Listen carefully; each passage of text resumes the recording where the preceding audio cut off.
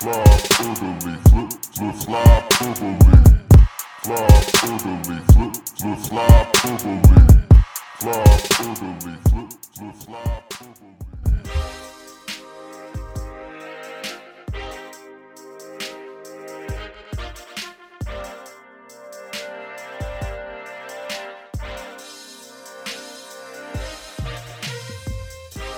Hello, friends.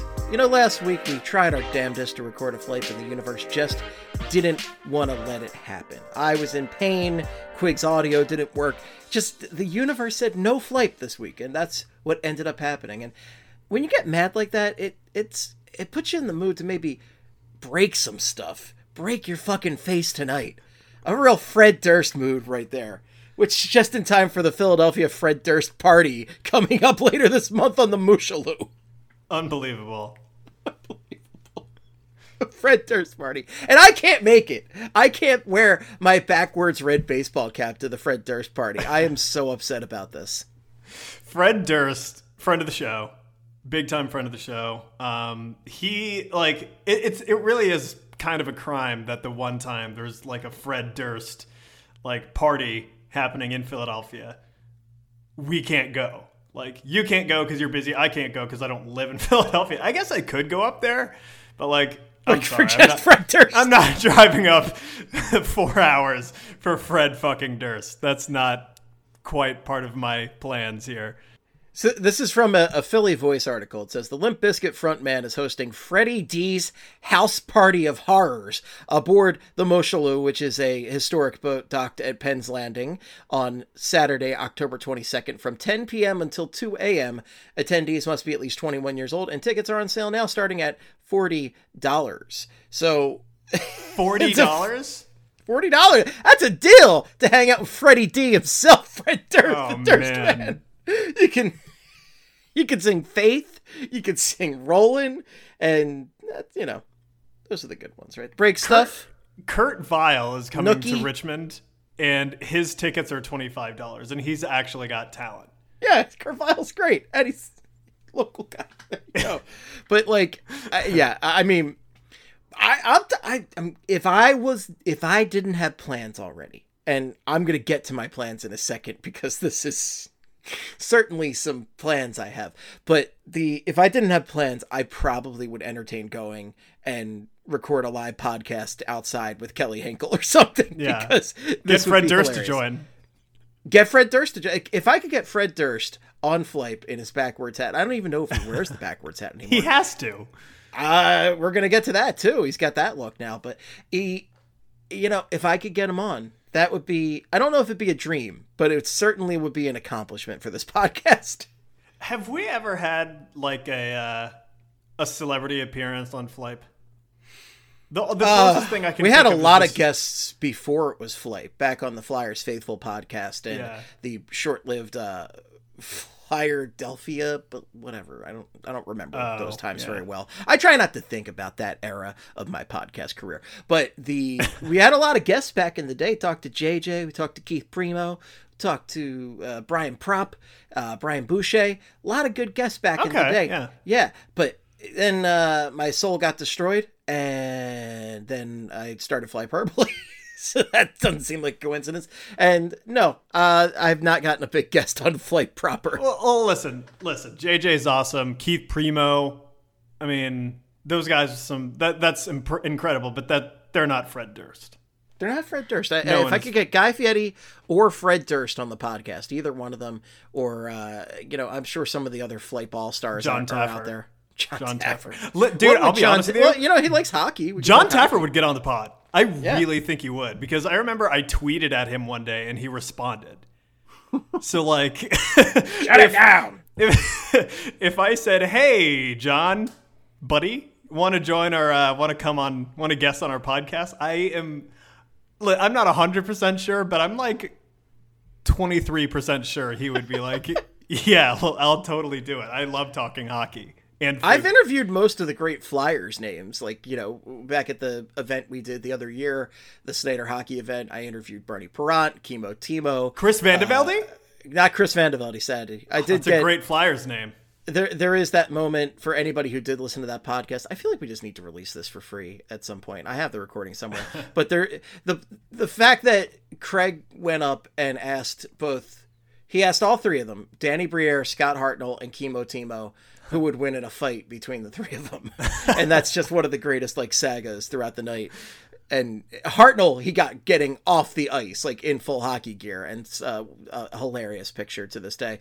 And Briere, I did a full sit down. Briere and Timonen, I did a full sit down interview with for a few minutes. But Hartnell, it's like this 1 minute snippet while he's coming off the ice. Of course. Yeah, I would expect nothing less from Hartsey. No, absolutely not. But no, I've talked to the Flyers. I have greater aspirations. That's not to say if there's any Flyers inexplicably listening to this program that want to come on, by all means, come on. Please, come on. But what that Flyers said, players... So, I'm sorry, continue. I want to know what the rest of your thought is. But my aspirations are much higher for the weirdest guests possible on our Kind of Hockey podcast. Well, that's our brand. Just weird, unhinged. Unhinged. That's how I like to think about my life, is unhinged. I mean, I do put a rat logo on my podcast and have this sitting on my desk at my corporate job, the podcast business card. So, I am a little unhinged. Yeah. I mean, listen, branding, baby. Branding. What Flyers players do you think might listen to this show? Oh my God, I don't even want to think about that. I wouldn't be shocked if a couple of them listened to the flagship show, BSH Radio. Sure, it's a normal show that occasionally gets weird, as opposed to this show that's always weird and occasionally is normal. Here's what I'm thinking. I'm thinking if a couple Flyers players listen to BSH Radio, then like when they finish that episode, maybe they're like, I don't know, not directly next to their computer or their phone or whatever. Oh, yeah. And like, the autoplay's gotten everybody. Autoplays to Flyperbole. I bet they're fans. I bet there's a couple fans on the Flyers right now. I don't know who, but if I had to guess, I would not be shocked if Travis Konechny listens. TK, the original jerk store. I would love if he was the one that listened. I would love that, I'm too. all about that, yeah. The jerk store's all-time bestseller, Travis Konechny. Please, come on, Flame. I feel like he is weird enough that he would like kind of relate to this podcast a little bit. Like, maybe not totally, but... Maybe Scooty Lutz, Scott Lawton. Scooty Lutz. That's actually really... Because I know he has like a great sense of humor.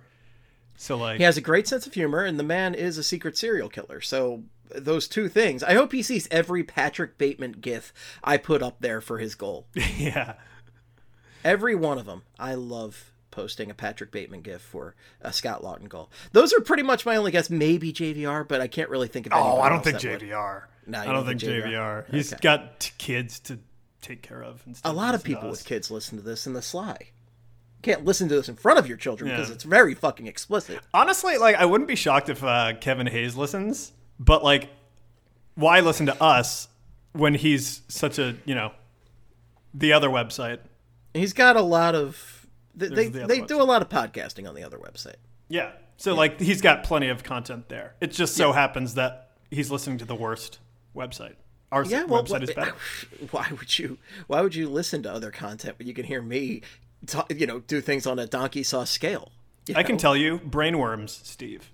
Brainworms are... Kelly asked me, I think yesterday, she's like, Steve, how do you come up with these things? And I said, I have brain damage, Kelly. That's why. That's how I come up with these things. But I wanted to circle back to Mr. Durst real quick, because I can't attend the event. And I can't attend the event because I have already made plans to go to the Renaissance Fair that day, which is, I think, the complete opposite of Freddie D's House of Horrors or whatever it's called. Slightly different. Slightly different. So there is a solution, though. I can celebrate both things. And the solution to this is I go to the Renaissance Fair dressed as Fred Durst. Khakis, white shirt, red backwards cap. What could go wrong? Little goatee on like your chin. Soul patch. The little soul patch. I thought the soul patch was the thing that's like right beneath your lower lip. Yeah. I guess he did have a little tiny goatee. He had like a little thing like right on his chin. Oh my God. I Like think a little Charlie Chaplin on the chin. Yeah.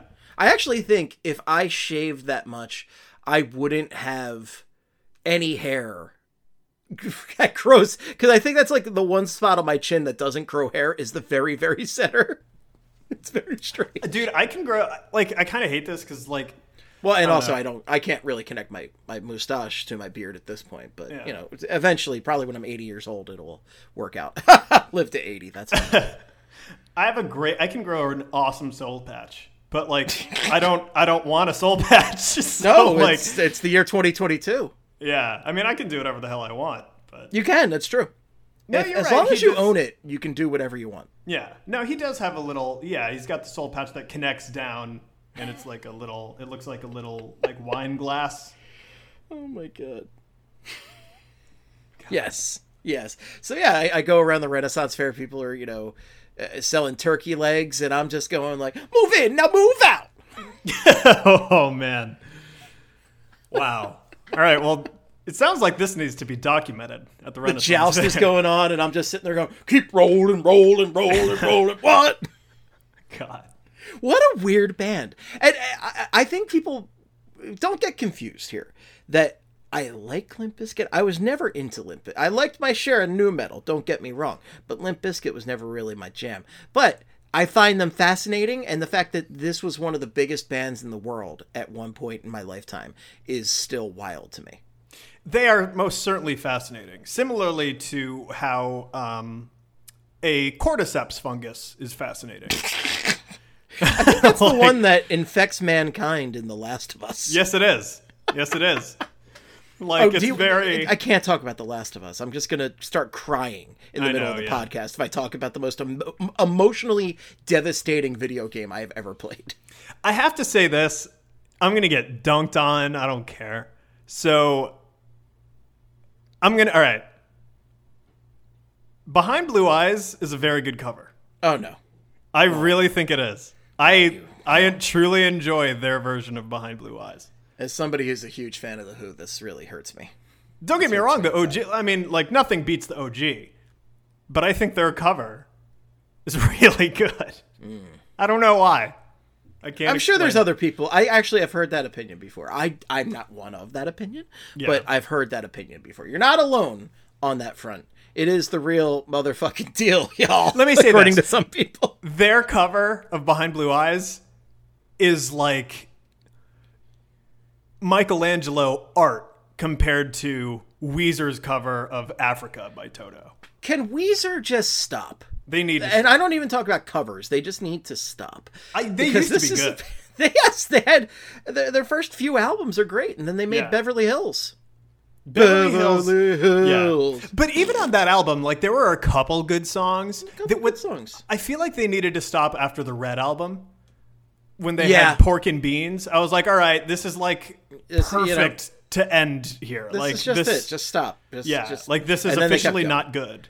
I And think then that they- because wasn't the Red album wasn't the one after that Ratitude with the dog Yeah, jumping? the dog, That like, jumping album's over a couch. terrible.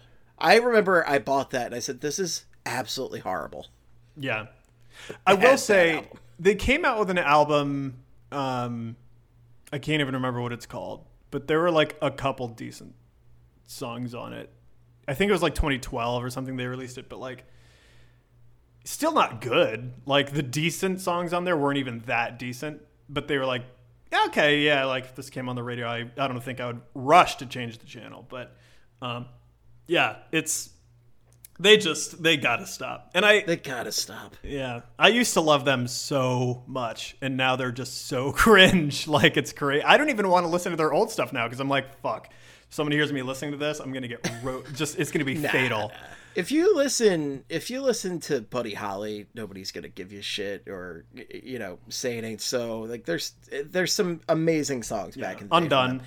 Yeah, Undone. Undone's great. I love the entire second album is fantastic. I love El Scorcho. El Scorcho Yeah, is that's good, too. fantastic. I have a great memory of just sitting outside at a bar in Media back when I was crashing on my buddy's couch down there and just drunkenly singing El Scorcho, just with no music playing, with a bunch of people on the street, like we're sitting outside of the bar, and it was just a great time right there. But yeah, I miss that Weezer, and the current Weezer is garbage. But they're not having a second act like Mr. Fred Durst, apparently, who has directed a movie in the past decade, a terrible movie from what I've heard, with John Travolta in kind of a doofus Rick haircut, and apparently he's going to act in an A24 horror movie coming out within the next year or two. It's called I Saw the TV Glow.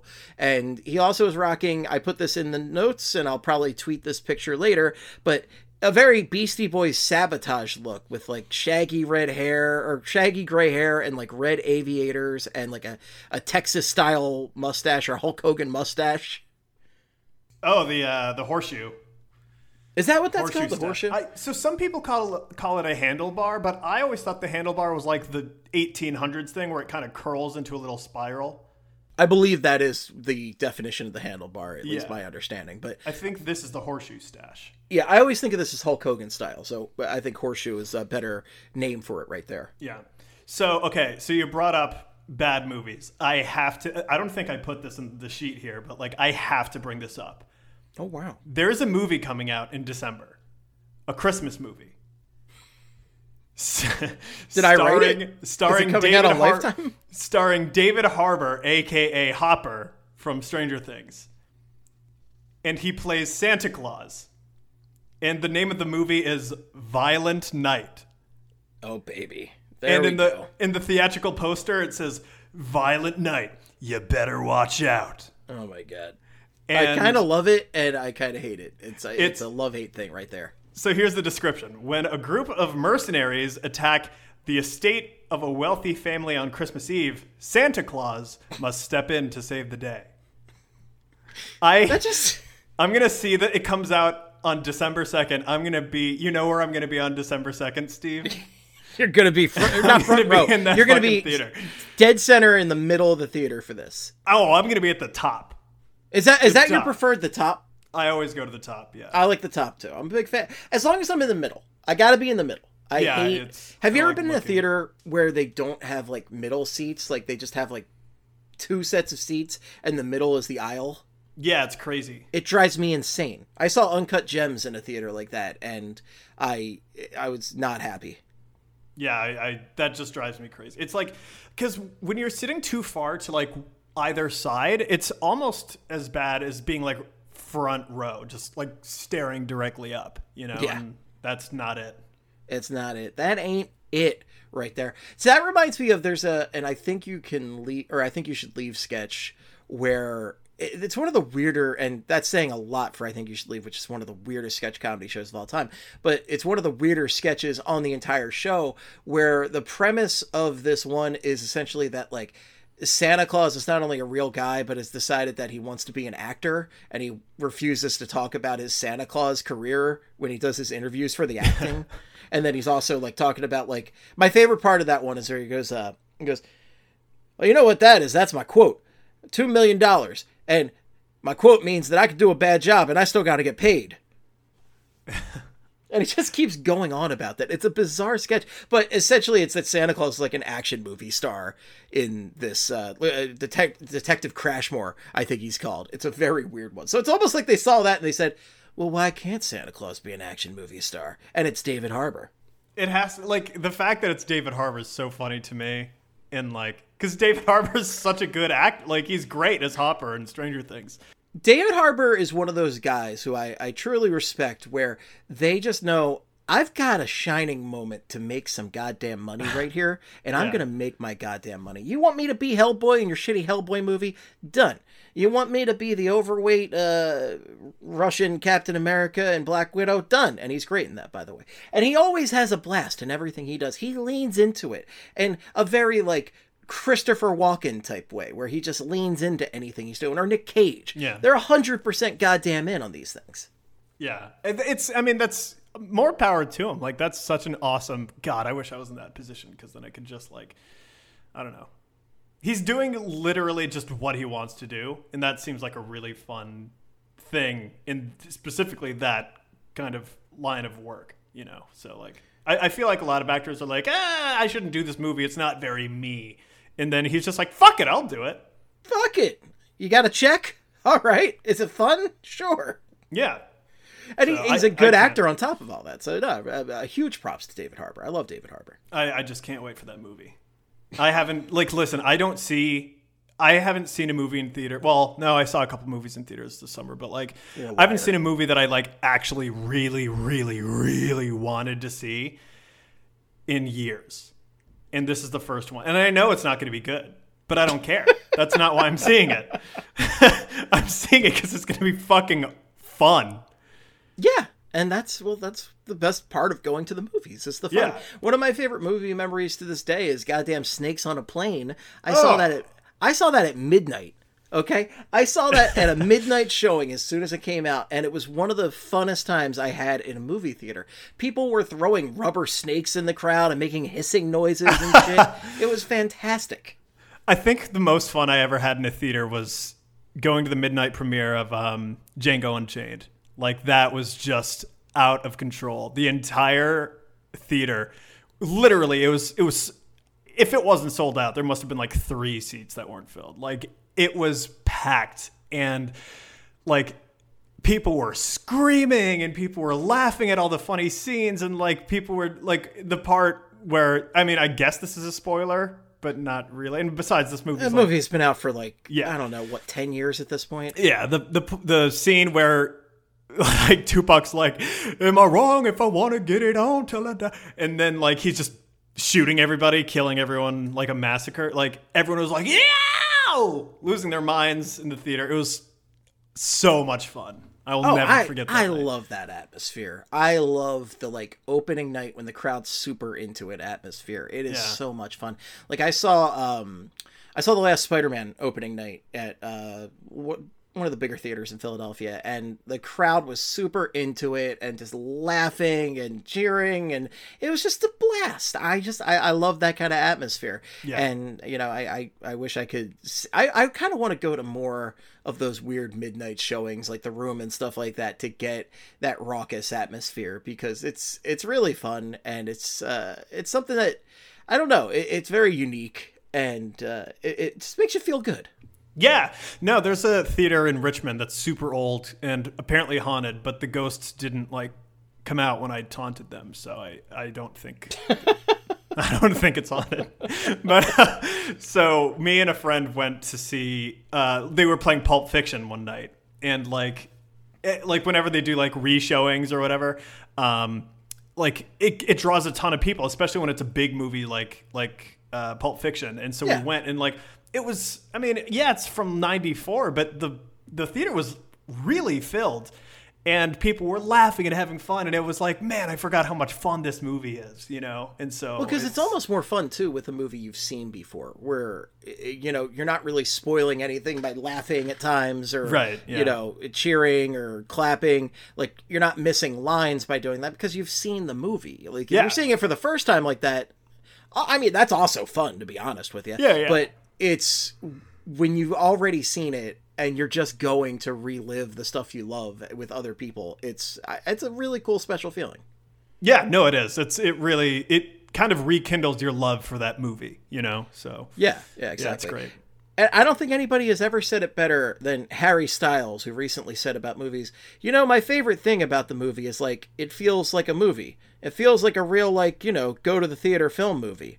You must experience cinema in a just a real rambly quote from Harry Styles during the press for his latest movie that has been a disaster, the Don't Worry Darling controversies that have been going on. And the funniest thing about that quote is Chris Pine is next to him, and I saw somebody describe it as, you can see Chris Pine's soul leave his body hearing Harry Styles talk about movies.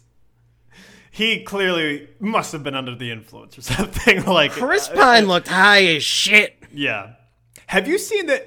Speaking of movie stars high, have you seen the interview with Paul Rudd and Jason Segel for I Love You, Man?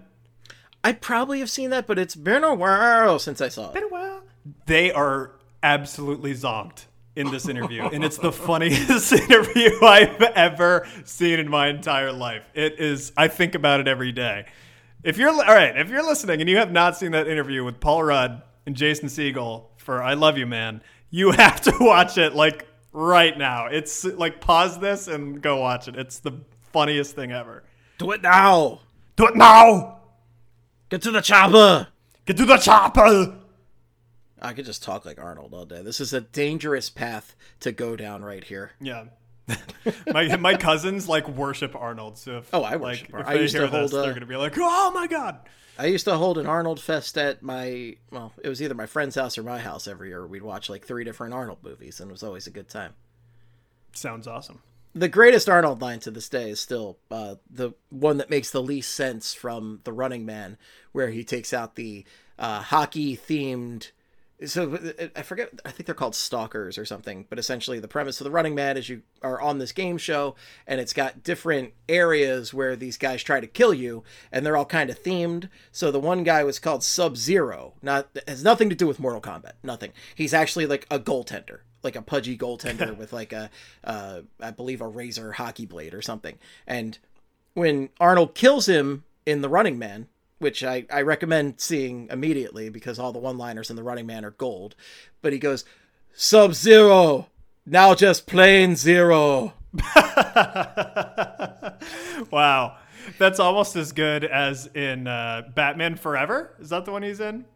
Batman and Robin. Batman and Robin. Yeah, that's right. When he's Chill just out. like, chill. It's just all ice puns. I talked about this with when Eamon was on. We talked about a little bit of the ice puns right there, and all the ice puns. Just watch the ice pun compilation. You don't need to watch all of Batman and Robin. Just watch the ice pun compilation, and that'll be worth your while right there. No, he's got all the great ones, and The Running Man's full of all the best ones because it's got like, "Hey Buzzsaw, cut it out," and then he chops him with his own buzzsaw. God, Arnold, man. Or Commando. Commando when he kills the guy with the steam pipe and he goes, "Let off some steam." He's 75 years old. It looks fantastic. He looks so good. I totally forgot. You know, you might have heard this, but he works out. I didn't know that, actually. That's wild. He works out to a historic level that was documented in the 80s. Yes. I completely forgot he was the governor of California. How did that happen? You know who hasn't forgotten that? The people of California. Oh yeah, they're still thinking about it every day. If I was a resident of California, I would take 5 minutes every day and think, "Oh my God, Arnold Schwarzenegger was our governor." Was he? Oh, he was a Republican. Okay. Oh yeah, big time. Like, he's one of those guys who came over to the United States in the 80s and was such a positive experience for him. And that's, that was like Reaganomics, like the peak of that and everything. And he's like, "Yes, I am in." But he's one of the few people who has spoken out against like, some of the insidious things we've seen in recent years. So, not to get too much into politics on Arnold Schwarzenegger, because he's Arnold fucking Schwarzenegger. Yeah, he doesn't seem... He's a pun machine right there. But, yeah. He's a guy who's actually seen literal Nazis, so he's, he knows how. Exactly. What he doesn't Nazis strike me as a full-on, like stereotypical, like, what people think of when they think of... Like he doesn't strike me as a Trumper or anything like that. He's just, yeah. So, I don't know. He's seen literal Nazis, so he knows what's up. He's too busy thinking about his stogies before anything else. Stogies, baby. The man loves his stogies. He just constantly smoking cigars right there. Now, we know who would win in a fight between Arnold Schwarzenegger and an alligator because we saw that in the film Eraser. But who would win in a fight between an NHL player and an alligator? Because apparently the NHL wants to find out at the 2023 All-Star Outdoor event in Florida. So the alligator's winning every time. I can't help but think of But if it's on ice, the player can presumably skate much faster than the alligator can kind of navigate around the ice on its feet. That's true. And then they could also just like jump on the alligator and like cut it open with their skate blades. Wow. That's be gory. Quite an impressive. But alligators aren't tall. All you have to do is jump like 7 inches. Like they only come like 7 or 8 inches off the ground. Like, are they? They are very low to the ground. That's for sure. Well, but they can be deceptively quick, though. So they are. They look very slow, and then all of a sudden they bite your leg off. Have you seen the meme of where it's like there's like an alligator on a basketball court, and it's like an alligator on the court? Gotta be honest, he's playing some good defense. And like, I don't know why, but like I've been thinking of that all day since I saw this bizarre plan by the NHL. So are there more details on the plan here? Because like, what is the plan to get the alligators on the ice? Because I'm into it. This sounds like the innovation we've been craving in the NHL for such a long time. So here's what I'm seeing. So the 2023 NHL All-Star Game is scheduled to take place in Florida. The league is really thinking outside the box in terms of how it's going to mix in some local flair. One idea is being kicked around, and it's alligators. So this is on Elliot Friedman's on the 32 Thoughts podcast. And they say, quote, "We've got a couple extremely unique ideas. One is a work in progress that if we pull it off, I think our fans will talk about it for a long time. It involves something that is very Florida, something that is that area, but not beach necessarily." This is how you end up with Chubbs from Happy Gilmore right here, getting these alligators involved. And then Gator's going to take, I don't know, Brad Marchand's hand, and then Brad Marchand's going to take the Gator's eye, and then we're going to have stories for years and years about this. So let's do it. Okay, so they didn't offer specifics, but Elliot Friedman suggested the idea of shooting pucks into the alligators' mouths. I'm assuming we're not talking about real gators here, because that's where you get basically PETA shuts down your entire organization. Let's do it. Shut down the NHL? Have PETA shut down the NHL challenge? Dude, you know what? I don't care. Let's do it. I think that this has is what the TVA NHL really needs. just put your love of the game that perilous right there, where you're just like, I don't care. The Flyers are dead to me. Like, let's do something just wild and just see what happens. I mean, the NHL... Listen, if the NHL wants to draw in more eyeballs, that's how you do it. You need to get some hockey players amputated by an alligator on live TV. They could also go in the direction where they put a bunch of robo-gators out there, but then it ends up like Horizon Zero Dawn, and then the alligators are eating the players anyway. Yeah, that would be very funny. That would be, I actually think that's almost the funnier scenario here, a real Westworld type scenario where like, look how realistic these alligators are. You can do anything to them. Oh my God, my hand! Honestly, I think what they'll probably do is like, you know how during the Winter Classic, they have like another little rink for like kids to skate around in while like the game's going on? Yeah. Like they'll probably make a little pool for alligators, and that'll be like what they're there for, and like they can't escape. Absolute disaster. Yeah, that's what they always say. How many Jurassic Park movies have had that concept at this point? Yeah. No. Life finds a way, Ryan. Life finds a way. I cannot wait because I know something's going to go wrong, and it's going to be really funny. Is anyone going to get hurt? Probably not, because I feel like they're going to at least have the foresight to be like, okay, we should have like an alligator handler there in case one of them escapes. But like, God, I would love it if like Phil Kessel is just like sticking his hand into the alligator thing and one of them kind of snaps at him, you know, like he tries to feed it a hot dog. Yeah. One for me, one for you. It would be so perfect. So that's what I'm hoping for. I don't want to see anyone get hurt, but like I do want to see the threat of someone getting hurt. I'll say that. You want the threat of violence? Yeah. The NHL All-Star Game. Yeah, it would be the most interesting All-Star Game of all time, easily. I want someone to be like inches away from getting bitten by an alligator. I don't want it to actually happen, but I want there to be a holy shit moment that goes viral on Twitter and everyone's like, wow, can't believe Phil Kessel almost got chomped. I'm just imagining that the NHL invites like one of their 5 musical guests that are willing to degrade themselves to play the NHL All-Star Game back, and like Kid Rock comes back and he's performing on top of an alligator, and then, oh God, what happened to Kid Rock? The entire bull is just red. Kid Rock, Imagine Dragons, Mount Joy. Isn't that band that every hockey player likes for no reason? I don't know what the fuck that is. Is that a place in New Jersey that people drive to for medical procedures? I've never listened to them. I feel like they're probably in like an NHL game or something. Train? How can we forget about Train in one of the worst man. musical performances I've ever seen at the Flyers Penguins outdoor game? Oh, Green Day. Surely they'll bring Green Day back. I don't want Green Day to get killed by alligators. I actually like Green Day. Oh, yeah, that's true. But like, I'm just thinking of the time they used profanities. That was The good. All-Star game. It was awesome. That's actually it was Green so Day Green should Day play. too.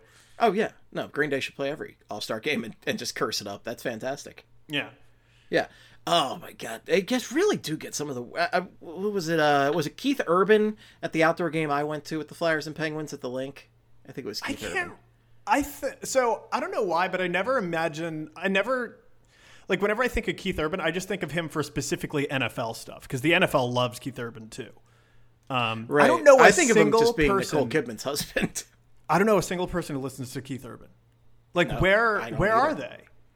Right. It's not like with like Toby Keith's like racist ass where it's like the entire parking lot is just full of people pretending to be like country fans for the day. Right. Yeah. It reminds me of like Is he racist? Am I just making that up? Toby Keith. Yeah. I mean, he's a country singer, so I'd venture to say yes. I don't know that. if I'm wrong, it's a parody, but I also don't care. So Keith Urban to me is a lot like the show American Ninja Warrior. It's everywhere, but I don't know who's consuming the product. Oh, I don't know. See, I know who's consuming American Ninja Warrior, and it's people high in the middle of the day. So, like, I've never met someone who's like, "Oh man, I love American Ninja Warrior." Like, I watch it every episode. I've met people who are very high in the middle of the day and will sit there just watching American Ninja Warrior on TV for hours. But are they watching American Ninja Warrior, or are they just watching anything? Like, are they accidentally watching? You know the answer to that. Yeah, like, I feel like it is the ultimate. I am just browsing on my phone and I want something on the TV show right there. I feel like 99% of the quote unquote people who watch American Ninja Warrior are just like the TV's on at any gym. Because they always have American Ninja Warrior on, like on loop at any fitness center in the United States. It's American Ninja Warrior, CNN, and like TNT showing a random movie like Suicide Squad or something. Yeah. Yeah. And now a word for our sponsor, American Ninja Warrior. Oh no. Oh no. My Pillow. Oh God. Not like this. No way. Mike Lindell here from My Pillow. I'm completely unhinged, and I've come on the most unhinged podcast of them all, Flyperbole. And let me tell you, you have rights, and pillows have rights. Please stop, sir. Sounds like Saul Goodman. Hi, I'm Saul Goodman. Did you know that you have rights? Constitution says you do. It's a very similar selling style right there, except one of those men know that they're a charlatan, and the other one's absolutely insane. Yes. Like Lindell, of all the people I don't want to talk about Trump, but of all the people in the Trump sphere there, and I'm talking about Rudy Giuliani, I'm talking about Steve Bannon, Lindell might actually be the most legitimately crazy person of all of them. And that's some crazy goddamn people. I do know that he had one commercial where he was like, they tried to cancel me. And it's just like, what are you talking about? It's a commercial that he airs on like the most random TV network you can think of at like 2 a.m. It's phenomenal. Yeah. It's like, they're trying to cancel me. I'm like, sir, this is a Wendy's. Like, who? Would you like a Frosty or I'm not buying your $60 pillow. No, sir. Yeah, absolutely not. I'm good. Oh my God. What a nightmare. What an absolute nightmare. There is one other funny thing that I want to touch on is like, all right, so this happened a few days ago. Can I mention, by the way, we're like 50 minutes into this and we've barely talked about the Philadelphia Flyers. Good. That's how it should be. They haven't earned our attention. No, they don't deserve to be talked about. Right this is my favorite kind of show where we don't talk about the Flyers. I know. Oh like, God. This is what they get. This is what they get. But So this happened a few days ago. Jameis Winston, now friend of the show, I would say, did an interview. I wouldn't say that. No, yeah. Oh, yeah, I forgot of all of his crimes. That was amazing reading right there. I totally forgot about that. But you know what? He's a guy that we do like to make fun of on the show because he can't Yeah. see, and his job is to throw a football. Yeah, and the crab legs thing is still so funny to me. What's the crab legs thing? He stole like a fuckload of crab legs at Publix when he was in college. Oh my God. Like, he, like, and you know at the time, like, I know you can't make money off your likeness, but, like, everybody does. I feel like if you're a huge, big-name football player at any college. And so he could have afforded to just buy the crab legs, but he just didn't. He just stole them. But, all right, so he did an interview recently, or a press conference thing, where he was just blown away by human anatomy, and he sounded just like Ilya Brizgalov talking about the universe. So basically, someone asked him a question about, I guess, like how he's feeling or whatever, I don't know. And then he just said, quote, "Our body is so symmetrical. You got your wrists, and what are your wrists on the bottom half? Your ankles. And you got your shoulders up top. What are your shoulders? Your hips. You got your elbows. What are your elbows? Your knees. So it's all symmetrical." Ankles, knees, and toes. Knees and toes. Yeah. What? Like, did he just learn about the human body? Did he just get, I don't know, Anatomy 101 lessons? The way he Is was he talking high? about it. The way he was talking Is about it. he watching American Ninja Warrior on his couch right now? He could be. He very well could be. Like, just the way he was talking about it, he was so, like, absolutely just blown away at I watched the all clip. of it. It's like when a very small child learns something at school and needs to tell you about it. Yeah. And they're just amazed by this. Yeah, like when, like, his reaction to this is like telling a kid about Halloween for the first time. It's like, wait, we dress up like Buzz Lightyear? And we go, and people just give us candy? And sometimes full candy bars, and they compliment us, and it's just like really fun and nice. That's the vibe I got from. Yeah. Oh, it is total young child amazement right there. Yeah. Which I respect. I do respect it. But I do respect that. Very, very funny and bizarre as well.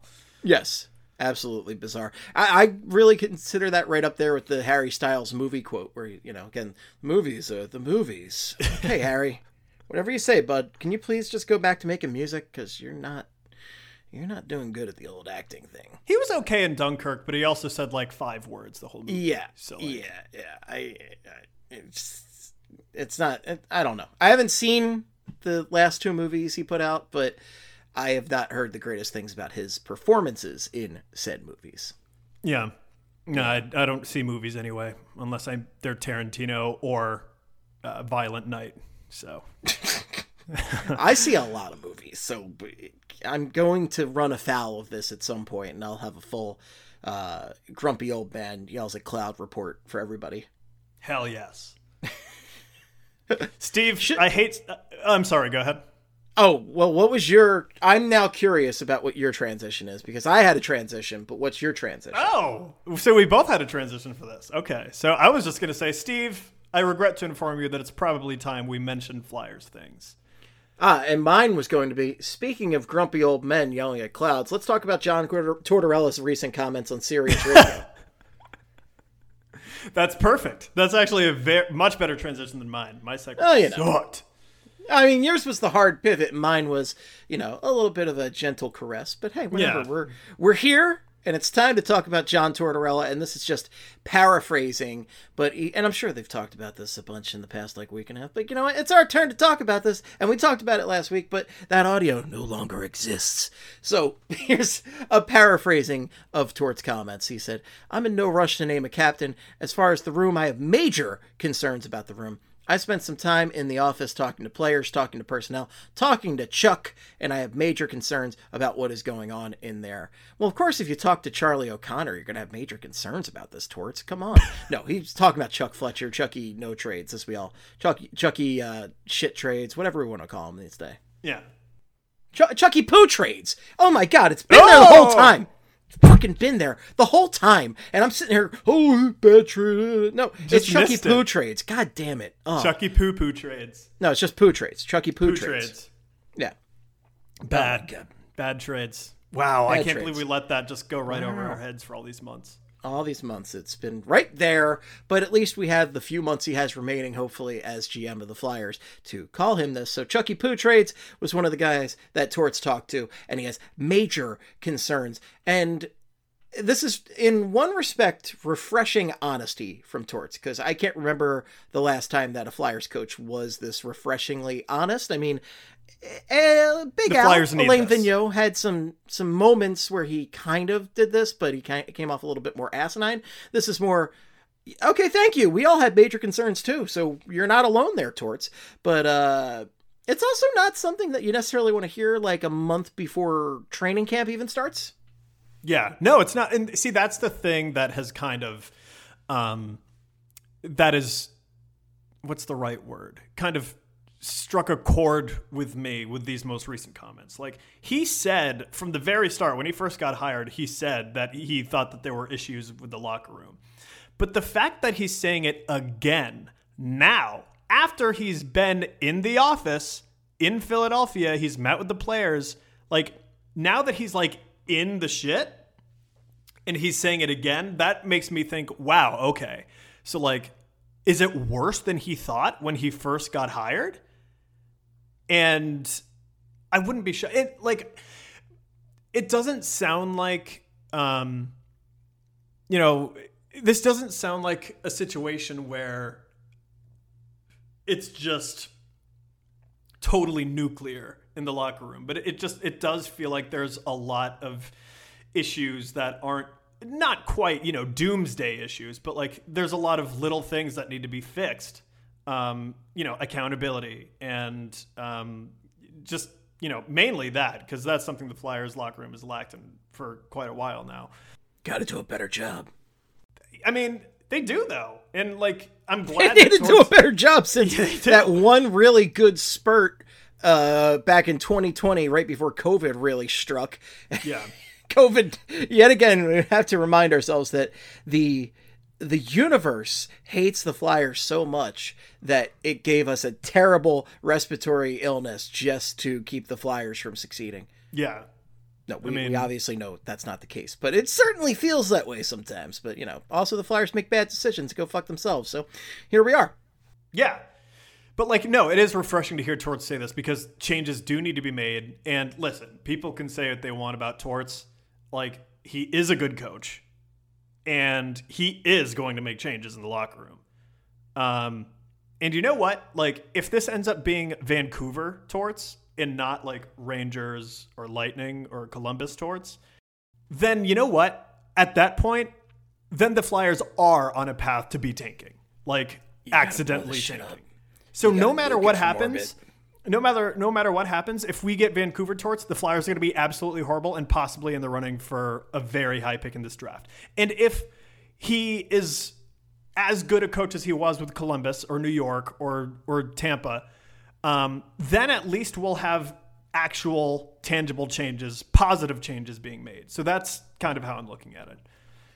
For sure. And I would prefer to just be shit this year because this looks like the draft where you want high picks. Right. And, we all know Connor Bedard's out there and you gotta blow it for Bedard, baby. You gotta blow it for Bedard. But that's, John Tortorella is a guy who has been brought in with a task to see the Flyers succeed. And he's going to take that very seriously and do his best. And it's an interesting question on if the team will respond to that. A lot of the names from recent years have, changed, but we're still a decent core that's in there. And one of the guys that it's all really going to come down to is Sean Couturier. Sean Couturier's health is, between his contract kicking in His contract's a nice raise for him. It's about a $4 million a year raise or something like that. Or about $3 million a season. Yeah. So it's a nice raise for him, but he's also the guy that I think has been one of the top 3 Flyers for, I don't know, past 6-7 years. He's been one of the most important Flyers. And without Sean Couturier in the lineup, this is barely a hockey team. So his health is paramount. It is so, so important. I know Coots and Hayes spoke out earlier this week. Did they have anything important to say? I didn't really see the comments, unfortunately. So, Hayes, kind of. So basically, one thing Coots said is that he is, and I included this in my article that came out Friday, which is when we're recording this podcast. So you should go read it because it's fucking good. Over on BroadStreetHockey.com. BroadStreetHockey.com, baby. So basically, Coots came out and said that he's, quote, feeling good and ready to go. And then he said, quote, I want to prove that I'm healthy again and I can be back to the player I was, maybe even better. So, like, he's cleared to play. He's officially cleared for action. It doesn't sound like there's anything holding him back, and that is also the case for Kevin Hayes. The problem with Kevin Hayes was that he had those 2 surgeries, and then he never got back to himself because then he had that blood infection, which was causing him to not, like, just his body was all sorts of out of whack because of that infection. So that got rectified. And then when we started seeing Hayes at the end of the season, when he was playing a lot better, that was him more towards 100%. And he said that this year is the first year he's felt 100% during his, like, summer or his training portion of the summer in a while. So he's feeling good now, and hopefully he will be back to the Kevin Hayes that we saw in the 2019-20 season. So it sounds like both he and Coots are back to pretty much full health, but still you'd like to see a little bit of them in action before you can make that claim. Well, they're the 2 most vital guys right now because that's your leadership core, number 1. Kevin Hayes, obviously, last year they tried to bring in a good number of his buddies because they liked the influence he had on the locker room, and his say had a lot of sway. And Sean Couturier is the best player on the hockey team. He's been one of the people that has been presumed to maybe be the next captain of the Flyers. I think Kevin Hayes is probably in the running. Sean Couturier, Scott Laughton gets mentioned a bunch, and those are probably your top 3 candidates right there. Once upon a time, Ivan Provorov might have been mentioned, but he not only had those really pissy comments at the end of last season, but also we found out this week he's a Mets fan, and no, sir, no. Thank you. You and Mr. Met, get the hell out of here. Get out of here. No. Like, listen. I know not every athlete that plays in a certain city is going to just abandon all their teams that they grew up watching just because they play for a new city. Like, that's fine. But don't, like, post it. If you're going to, like, if you're Ivan Provorov and you're a Mets fan and you like the Mets, it's okay to be a Mets fan and go to a Mets game. But don't be publishing that on, like, social media because people are going to get pissed.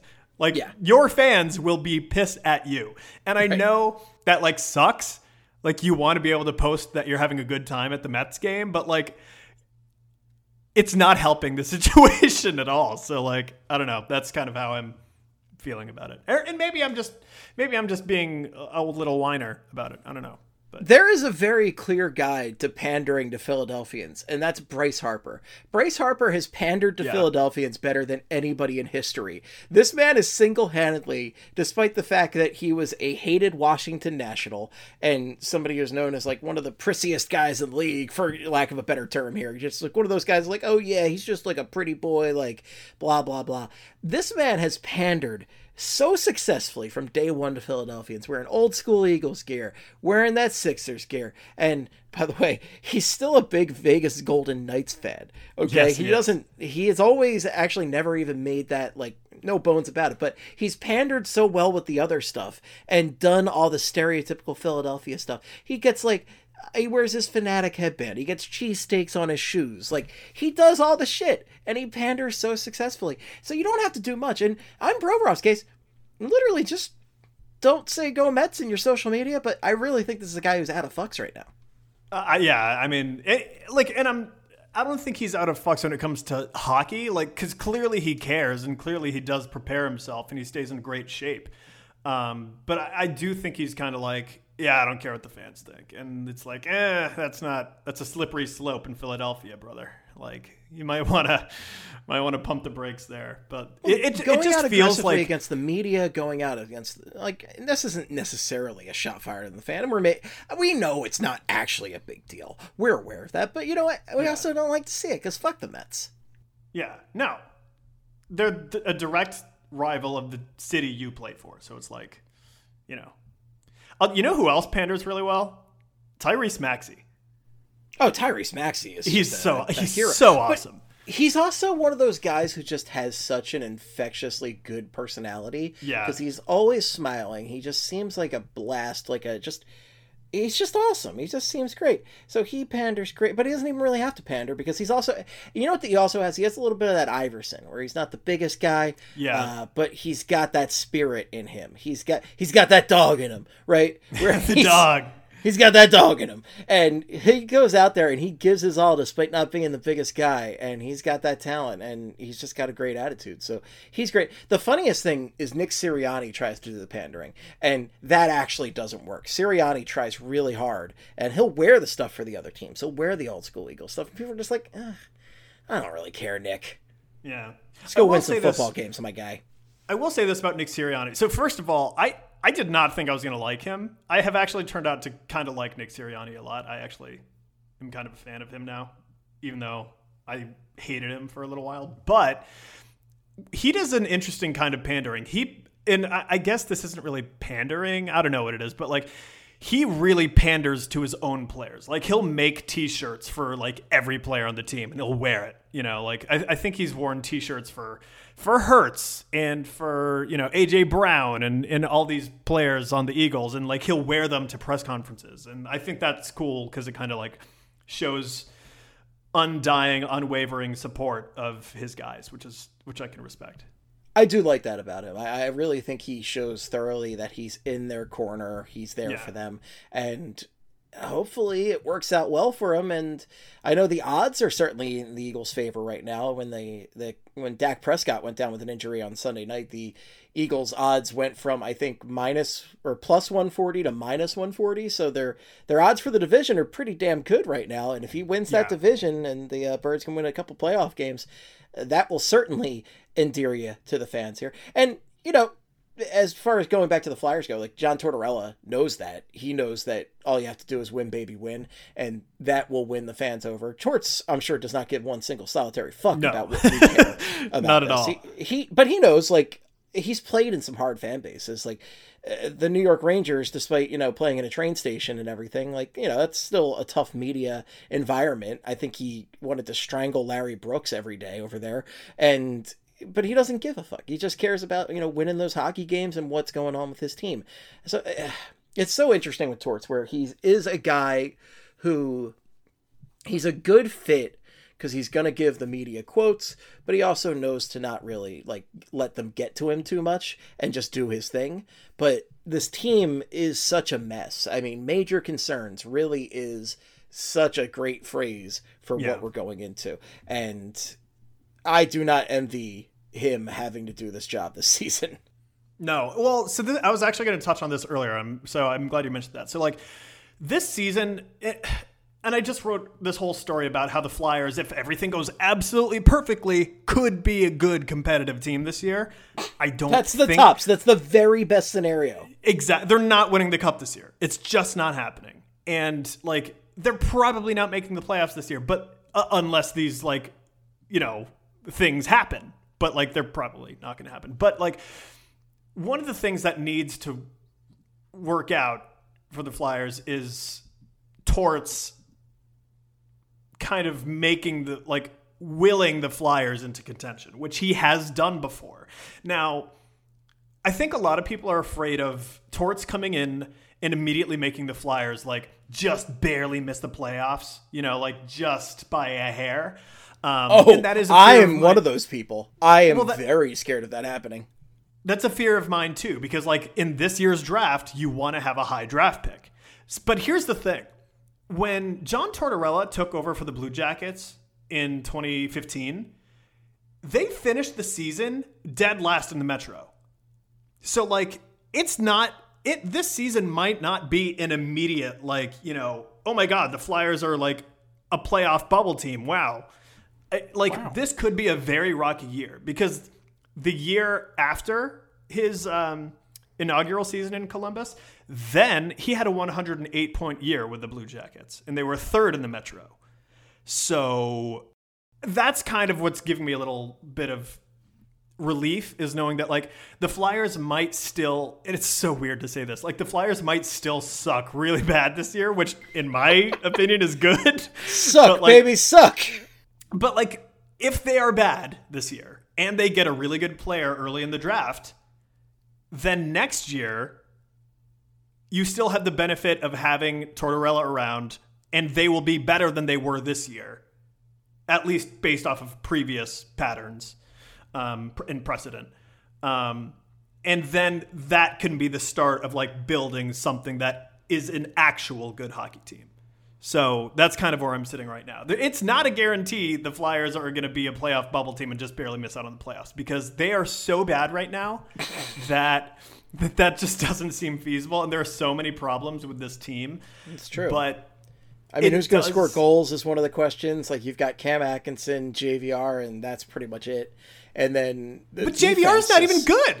Like, I know he led the team. He's going to put up like 20-some goals. Like, yeah, like, I know he led the team. I'm just saying, like, that's all you have to score goals, and it's not like you have an Alex Ovechkin waiting out there. Or I would even take, I don't know, somebody who put up 30 goals, like Wayne Simmons in prime. I thought you were saying that he's like one of the best players on the team, and I was like, is he? Like, JVR? So now I know what you mean. He's one of the best guys to score goals. I mean, he might be one of the best players on the team. Have you seen this depth chart? I mean, yeah.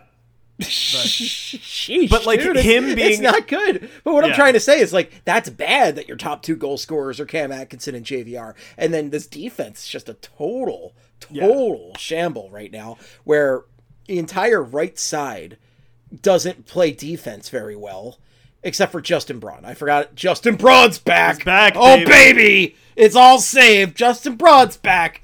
Oh, I was having so much fun not talking about the Flyers. The Braun is back in town. No.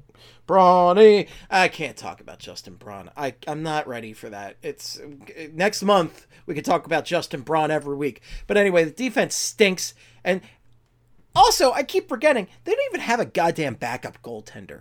They didn't have any money to buy a backup goaltender because I guess they were just so dependent on Fedotov coming over. And then the Russian government said, no, niet. The Russian government said niet. And he may or may not have signed unwillingly with CSKA Moscow for 3 seasons. And I don't even want to get into the whole Fedotov thing because it's just upsetting. And I feel so bad for the guy. And might play a role in the draft with, who is it, Barbashev next year? Or not Barbashev? Which guy? Oh, Matvei Mishkov. Yes, that's it. I'm not going to repeat the pronunciation because I'm terrible with Russian pronunciations right there. But that's a whole can of worms right there. But the Flyers don't have a goddamn backup goaltender, okay? Because Fedotov is stuck in Russia, and the other options are not good. Right now, it looks like it's going to be Troy Grosnick. Okay. So, I tweeted this last night. Not counting Carter Hart, every single one of the goalies the Flyers currently have under contract have a combined 9 total games of NHL experience. Troy Grosnick, I believe, has 4 games of NHL experience. Felix Sandstrom has 5 games of NHL experience. Samuel Urson has 0 games of NHL experience. And then Ivan Fedotov has no games of NHL experience. And even if he did, it doesn't matter because he's not playing this year or possibly ever in the NHL. Huzzah! So yeah, looking at all this, unless Sean Couturier and Kevin Hayes are really super healthy, and I don't really see any way this team's going to really compete. Yeah, so basically what I was mentioning in my story that I wrote is there are pretty much like 5 things that have to happen if the Flyers are going to be an actual good hockey team. They need better injury luck, which already isn't happening because Joel Farabee's missing, at the very least, pretty much all of training camp, and he's probably going to miss the start of the regular season. I Ryan forgot Ellis. about that. Ryan Ellis has evaporated into thin air. He never existed, actually. He got blinked out of existence. Yeah. Sad. So they need significantly better injury luck, which they're not getting already. Young players need to take a step forward, which could happen, but like we don't know that that's going to happen, and that's a lot of, that's putting a lot of eggs into one basket. They need the veterans to rebound, so like Couturier needs to be totally back to what he was. Kevin Hayes needs to be back to totally what he was. James Van Riemsdyk needs a resurgence. Travis Konechny and Ivan Provorov need to up their game a little bit. Even though I do respect Travis Konechny's season last year. He led the team in points, but like still, I feel like there's more there with him. When he's at his best, he's a guy you notice. He's a guy who's talking shit. He's getting in the other team's head, and he's not necessarily a highlight reel goal scorer, but he can pot some. And I feel like he's been just like a quietly decent player the past couple of years, but you really want him to be a true top 6 standout player. Yeah. But like, we love you because we know you're listening, Jerk Store TK, We just want you to be, the actual Jerk Store. The Jerk Store's all-time bestseller. You can do it. You can do it. I fucking love TK so much. I want nothing more than for TK to just succeed in every way. But like on top of those things, Carter Hart needs to play like a true number 1 goalie, which we've seen him do it in the 2019-20 season, but that was a few years ago now. Right. In theory, he can do it, but also who actually knows if we think we know who the true Carter Hart is, but do we know who the true Carter Hart is? We might not. But then the final thing on like the must-have list for the Flyers to be good is Tortorella coaching them to contention. And frankly, that's the only thing. That's the closest thing of those 5 things that I mentioned that is like the most realistic thing of happening. I have doubts about. I love Carter Hart, and I think he could be a number 1 goalie. But like with this team right now, it's hard to say that he will do that. Will the veterans rebound? Will they be totally 100% and not get hurt again? Will the young players take a step forward? Will they get better injury luck? That's a lot of huge question marks. Will all the top teams in the Metro fold overnight? That would be great. That's what it's going to take. It would be. Mainly, I mainly just want to see Pittsburgh, New York, New Jersey, New York. If they all folded, I'd be pretty happy. Yeah. I'm okay with the Hurricanes. They can stay. Hurricane can stay, and I truly do not give a damn about the Washington Capitals at all. Except for Tom Wilson. He's a pretty much a war criminal right there. Not quite Scott Stevens, but almost. I don't dislike really anyone on the Caps except for Tom Wilson. From what I know of the Caps, like it's a great what's it called? Organization. Like cool. Yeah, seems like a good organization. Cool organization. So. Yeah. Well, and we know how you feel about Columbus, my friend. We're not talking about them. No Lumbus for Quigs to talk about today. No Lumbus for you. Yeah. This is not for you. Oh, my God. Well, it's not going to be a pretty season, folks. But we're almost there. We're almost back to hockey. Still have to pick my new secondary team right now because I'm not going to enjoy watching these Philadelphia Flyers. But we'll see what happens. But currently, we are back in the thick of it with Birds season. Go Birds! The Eagles are back. Won their first game. A little closer with the Detroit Lions than I think anybody would have cared to have seen. But guess what? A win is a win. Got a tough matchup on Monday Night Football with the Minnesota Vikings. And I wanted to talk about one of the things I'm passionate about, and that's food. So, Quigs, what is your go-to football game snack? Okay, so 2 things. All right, so pizza is number 1 by far. I think, especially for a Monday Night Football matchup, like having a good hot pizza for that. Yes, it's the best food on the planet. Toppings guy or no toppings? I always just get like pepperoni. Like I'm not really creative with my toppings. One of the classics. I'm like a pepperoni or sausage guy, and I don't really like to go more creative than that. Yeah, I always get either pepperoni or plain cheese. There you go. Yeah, and pizza's a must-have. Yeah, and then wings also, because it's wings. That's like the football food. It is the football food. Now, how spicy go? Are we talking hot ones crying like want to die, or mild? Like where do you fall? I'm a coward. I can only have like if I go to Buffalo Wild Wings, I only do like the lowest one on the thing. And, like I can go hotter, but I just enjoy not having my mouth on fire. So No, and I hear you there. Like I like the flavor that a hot sauce brings, but it does get to the point where you're like, I can't taste anything else, and I've got to chug a gallon of milk. None of this can be good for me. Yeah, it's just like it tastes like the hot stuff tastes good, but then after a while I can't taste it anymore because my mouth hurts so much. So I'm like, you know what? I'd rather be able to taste everything. And also, when you got to poop out the hot stuff later, it's not fun. That's another big thing. Yeah. Yeah. Yeah. It really is. Well, sorry to put that image in your head, everyone, but we've already said Chucky Poo trades, so we're talking about poop already. But with wings, I was also thinking you're talking about specifying the heat at Buffalo Wild Wings. There's a great Chinese restaurant in Philadelphia, Han Dynasty, often called Handy Nasty because when you look at the word together, it looks like Handy Nasty. And at Han Dynasty, when you get the Don Don noodles, they ask you what heat level you want on a scale of 1 to 10, and if you go anywhere from like 1 to 5, that's like your coward level pretty much. And 5 and above is where you start to, I think the 5 is the default. It's a little spicy. You can get a little bit of heat. I kind of kick it down to a 3 because I'm a coward. And it's like a really nice bowl of noodles with a little bit of heat. It's nice. But 5 or above, my buddy Jeff would go in and he would get 10. And I'd always be like, are you insane? And we'd get this for work lunch sometime. So we'd head back and we'd go to the office, and the way our office was laid out, if you, our stations were to the right, okay, when you walk in the front door, and the bathroom was to the left. And when he would get that 10, we'd walk in and he'd immediately start walking straight line to the left, just long paces. Man's in a hurry. Man is in a hurry because he got a 10 at Han Dynasty because he's an idiot. That is not, yeah. Yeah. So I used to work at Buffalo Wild Wings back when I was in like community college, and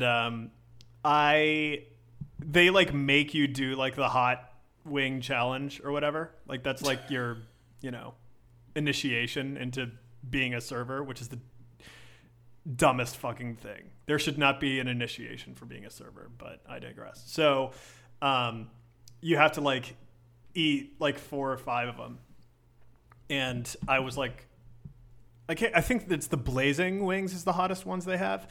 And like, I don't even know if those are that hot compared to some other wings, but like I was struggling that entire night. So. There was a time in my life where I'm like, yeah, give me the hottest shit possible. And I'm like, a nice mild sauce with a side of ranch would be lovely. Yeah. No, I don't need anything. I don't need anything crazy. I want to enjoy what I'm eating. I want to enjoy what I'm eating. Absolutely. Yeah, the other day for the first game of the season, I tried it for the first time, but it's actually like down the street from me, which was nice. And got classic cheesesteak, got a roast pork, got some fries, got some boneless wings. It was wonderful. But I like to get a little variety with my wings. I like to get some classic, either like mild buffalo or medium. And then I like to get, if somebody's got a honey barbecue, I am a sucker for honey barbecue. Dude. Honey barbecue, sweet barbecue, like yeah. They had a hot honey barbecue. It was really nice. Oh God, I want wings so bad right now. You have no idea. I'm killing us right here talking about wings. I might go out and order some wings after all that for sure. So we'll buzz through the rest of this. But so for me, one of the ones we go to in the winter for football games, we'll make a nice bowl of chili. So we'll start the chili pot in the morning or something like that. Let it cook down all afternoon, and then have it like afternoon or evening, and that's awesome in the winter. And when the Eagles run their Super Bowl run a few years back, we made chili for the first playoff game, and then we were stuck making chili for every playoff game. So by the end of that run, Emily was so goddamn sick of making chili. She's like, I'm done. I can't make chili for a long time. Sorry, man. It's not an easy thing to make. It takes time and care and tender loving care. And also, it's hearty. It's a lot to eat. It's really nice every now and then to have a nice bowl of chili and some, I don't know, rice or something like that. But you have beans, you have meat, you have broth, you have peppers. Like, there's so much that goes into it, and it is so filling. It's very filling. But it is a lot. It's intense. And then when you make a big batch of chili, you're kind of eating that for the next like week or so. And imagine doing that for like a month straight. It was rough, but superstition dictated that chili needed to be made for every game. We also had people, you have to. We had people over for every game, so at least they were helping us out with that. Yeah, no, I mean, superstition, like, at that point, I would have done the exact same thing, so I can't blame you. Now, another big one for me. I'm a huge nacho guy. I love nachos. Now, it's not always a great order from a restaurant food, though, because the chips will get soggy a lot of the time, especially from shittier places. So I like to make some. I got the air fryer set up right now, so you just got to layer those chips properly. And chips and cheese, you got to get the layers in there so you get the gooey cheese throughout. But just a real basic, like, you know, like a salsa verde or something like that. I really like salsa verde. And sour cream, maybe some black beans, cheese, obviously, copious amounts of cheese. And if I can get some fresh, like, Mexican restaurant chips, that's the way to go. Oh, yeah. Like, the chip changes everything. And, like, I will say this. Like, at sporting events, when you get those, like, kind of shitty nachos with, like, the discs. You know, like, I don't hate the discs, honestly. I can get by with the disc, I think. When you're drunk at a sporting event, that's perfectly fine. Just give me a disc and cheese. Yeah, it's fine. But, like, even sober, I can deal with that. Oh, wow. Wow. Now, there's one other one that you have listed here. Yeah. That is, I don't quite associate this with football, but plead your case to me. I know this is technically, like, people probably think of this as like a baseball food, but hot dogs are perfect. Like, you can have it at any sporting event and it makes sense.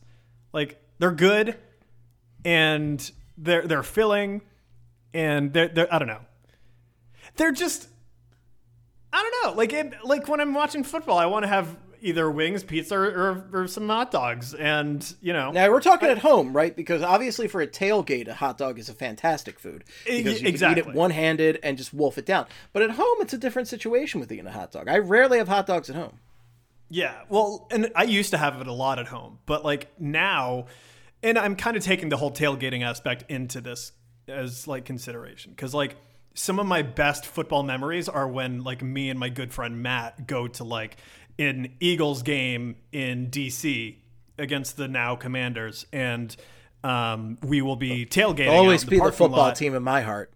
Yeah, but we'll be tailgating out in the parking lot. And we make a bunch of hot dogs and burgers, and like we got so much shit. We just start giving people food. Like, hey, you want a dog? And we just toss them at them like fucking Joe Namath. I do love just like sharing food and drinks with people like that. One of my favorite memories was after the Eagles won the Super Bowl and we were just streaking up Broad Street. This guy, it was a friend's brother who I'd never met before. He shows up and we're like, oh, this is my brother Rod. And I'm like, oh, hey Rod, how's it going, man? Go Birds. And we're all happy. And he opens up his coat and he goes, you want a Corona? And he has a shit ton of Coronas lining his jacket. And I'm like, yeah.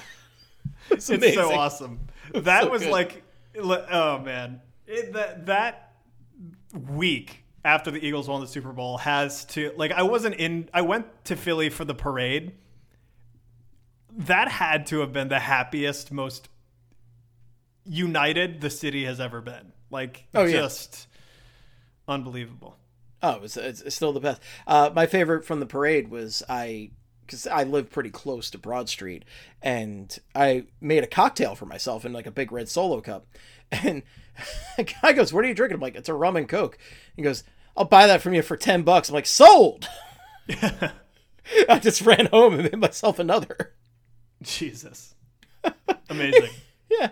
I remember at the, it was at the parade, the Super Bowl parade. I was like standing like right on Broad with, there were like, you know, bunch of Eagles fans everywhere, and there were like these like three, like they had to be 13-year-old kids. They were like, I mean, little kids, and they were all just down in Coronas. I was like, you know what?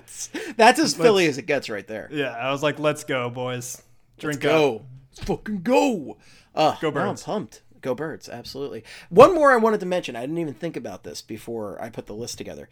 One of my favorites is like a pulled pork or pulled chicken, like a barbecue pulled Yeah. pork or barbecue pulled chicken. You put that sucker in the crock pot all day, and then when you eat that later, oh, it's one of my favorites. I love pulled pork. It's a spiritual experience, yeah. It truly is a spiritual experience. You get a nice potato roll, and sadly, my favorite potato roll is one I'm currently protesting, but Pepperidge Farm makes a nice one. So Pepperidge Farm or Conshohocken Bakery, I think, makes a nice one that Mike's Barbecue is using right now. Shout out to all the places I like, and not shout out to my favorite roll, which I am protesting.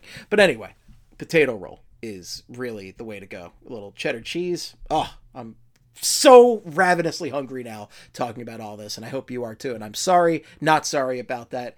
And is Cole Beasley still in the NFL, or did he get kicked out yet? I don't know. Maybe I don't know. I have no idea. Is Cole Beasley in the NFL? He is a free agent.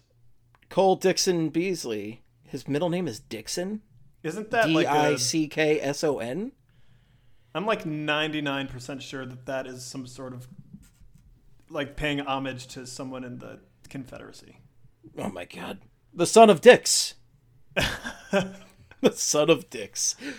Oh, folks, I think if there's ever been a note to leave on, that's the one right there.